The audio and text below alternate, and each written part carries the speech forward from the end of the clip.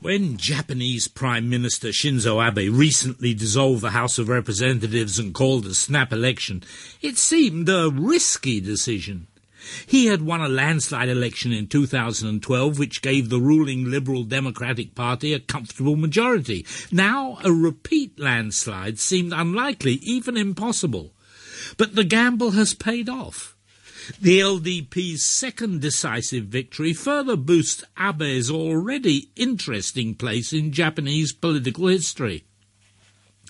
When Abe briefly became Prime Minister in 2006 for only 1 year, he was the first Prime Minister to have been born after the Second World War. When Abe became Prime Minister for the second time in 2012, he was the first Prime Minister to serve non-consecutive terms since the end of the US occupation of Japan in 1952. In the last 40 years, only 2 outstanding Japanese leaders broke the prevailing pattern of brief prime ministerships by staying in office for roughly 5 years. They were Yasuhiro Nakasone and Junichiro Koizumi, both of whom led the ruling Liberal Democratic Party to win landslide election victories before finally retiring from office. Now, Abe has gone one better than Nakasone and Koizumi by winning 2 landslides, not just 1. And he has only been in office for 3 years. It is too soon for him to think of retiring.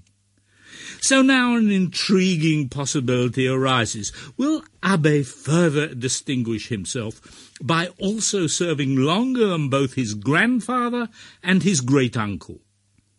Mainly because most Japanese prime ministerships cannot be reckoned in terms of many years, their length is normally remembered in terms of days.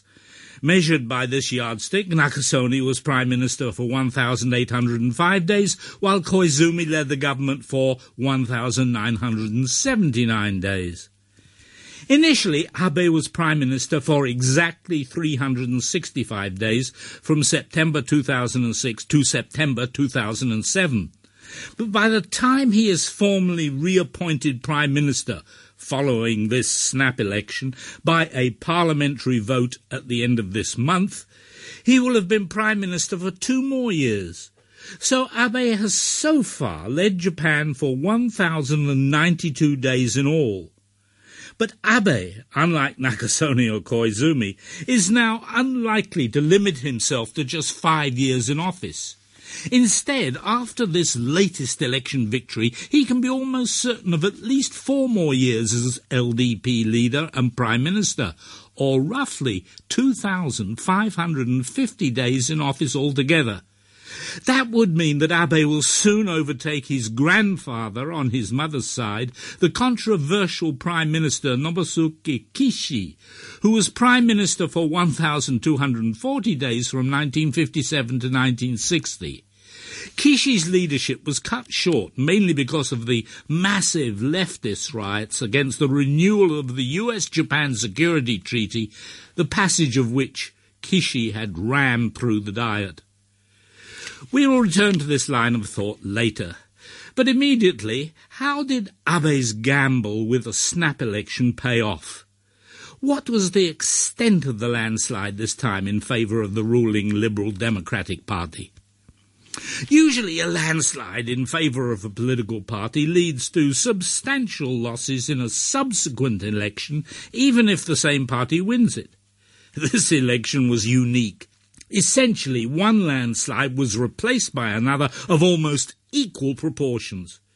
Thus, the LDP held 295 seats in the dissolved parliament. In the recent election, it won 291, having lost 4 seats. Its coalition partner, the new Komeito Party, had 31 seats in the dissolved Diet, and won 4 extra seats to win 35 in the snap election. So the ruling coalition had 326 out of 480 in the previous House of Representatives, and now it has 326 seats out of 475 seats today in the new one. Since the size of the new House of Representatives has been reduced by 5 seats, this landslide is slightly larger than the previous one.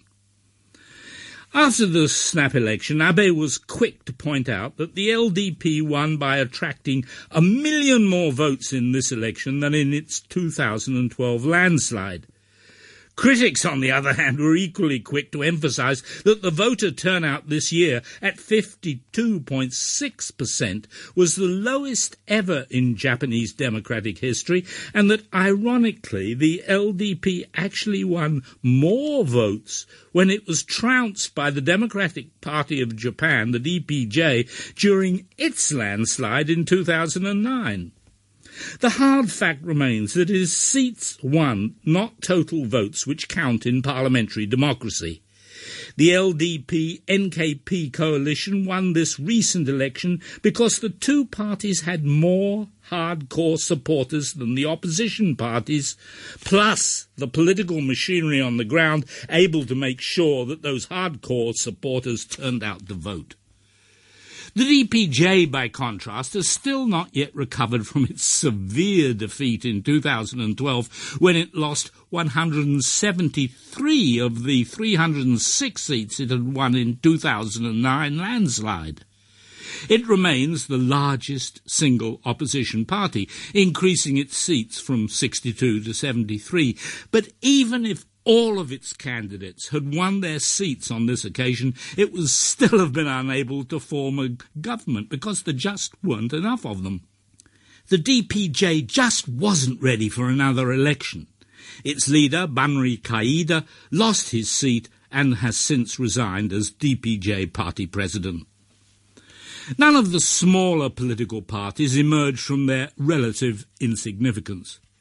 The only one that may yet do so is the Ishinoto, the Japan Innovation Party, the JIP, formerly the Japan Restoration Party. Interesting because it is the only political party registered in Osaka rather than Tokyo. Ishin lost one seat but still retained 41, largely because it secured a respectable 8.4 million votes in the proportional representation section of the voting. The only other party to previously show some promise, the Party for Future Generations, Jisidai, was reduced from 20 to 2 seats, with its star turn, the ageing former Tokyo governor Shintaro Ishihara, failing to win a seat. One other electoral development needs to be noted: the surge in support for the Japan Communist Party, Kyosanto, from 8 to 21 members. Only one communist was returned from a constituency, but 20 were elected from the proportional representation section. It is hard not to see this development as an insurance policy taken out by the Japanese left. For if Prime Minister Abe decides to try and amend the pacifism of the Japanese constitution, as he sometimes hints he may, the JCP can be counted on to swell the ranks of ardent leftist demonstrators. Now, at this point in post-election analysis on Reflections from Asia, I like to be able to play some sound from the principal political players. With Abe, that is not so easy. Very few RTHK listeners speak Japanese. I certainly don't. On the few occasions when Abe speaks in English, it tends to be stilted. And he hasn't done a major English interview lately. But then I came across the best combination, an interview by 2 London Economist editors, in which Abe spoke in Japanese, which was then carefully translated into English and made available on the Economist website, though not in the magazine, on December the 5th. Here are some extracts. What came across first was Abe's sense of urgency. Abe: "We don't have much time. That's how I see it. The world is moving fast in the context of a globalized economy. In East Asia, China is indeed rising, and many other countries around the world are trying to up their competitiveness. In that context, 2 years ago, Japan's competitive position looked lost.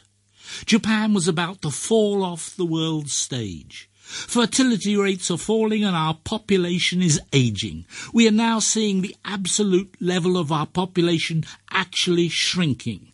That's a very big challenge, and meanwhile Japan is confronted with a huge national debt. As I see it, Japan has to catch up, moving at the speed of the world, which is to say, very fast, and so we needed to speed up our reform of Japan as well. Abe is then asked if he sees foreign and domestic policy as part of the same package. Abe: well, from the time of my birth to when I reached my 30s, Japan was in its prime in terms of economic strength, growing very robustly, and with that background, Japan's showing in the world was growing too. At the time, I thought this good trend would continue for a very long time to come, and I also thought that Japan would be a country of much greater importance to the world. But it didn't turn out like that. Because of the last 20 years, we've stagnated. During that time, we've seen the emergence of other strong global players, and so there is no way that we can separate our domestic politics from our diplomacy. We have to have a strong economy to have a strong diplomacy. Has China's growth been at the expense of Japan? Abe: between the end of my first government in 2007 and my return at the end of 2012, what happened was that China overtook Japan in terms of GDP. Well, that was not due to China. It was due to Japan, I would say. Had Japan successfully overcome deflation, for example, having a real growth rate of 3% and inflation of 1%, then we would have had nominal GDP growth of 4% for 20 years. I mean, Japan would not have been overtaken by China. Well, anyway, China is a very young country economically. They were bound to overtake Japan in terms of GDP eventually. But we are not here to envy China's growth or to look at their growth as a curse to Japan. No way. This should be taken as an opportunity for Japan to harness China's growth. The Economist: how does Abe view his grandfather, former Prime Minister Nobusuke Kishi? Abe: what is right will not necessarily win majority support. As you described, my grandfather, Nobusuke Kishi, went ahead in the face of huge opposition with Japan's security pact with the United States. He believed strongly that the treaty would benefit stability and peace for the world, as well as ensure economic prosperity for the world and Japan.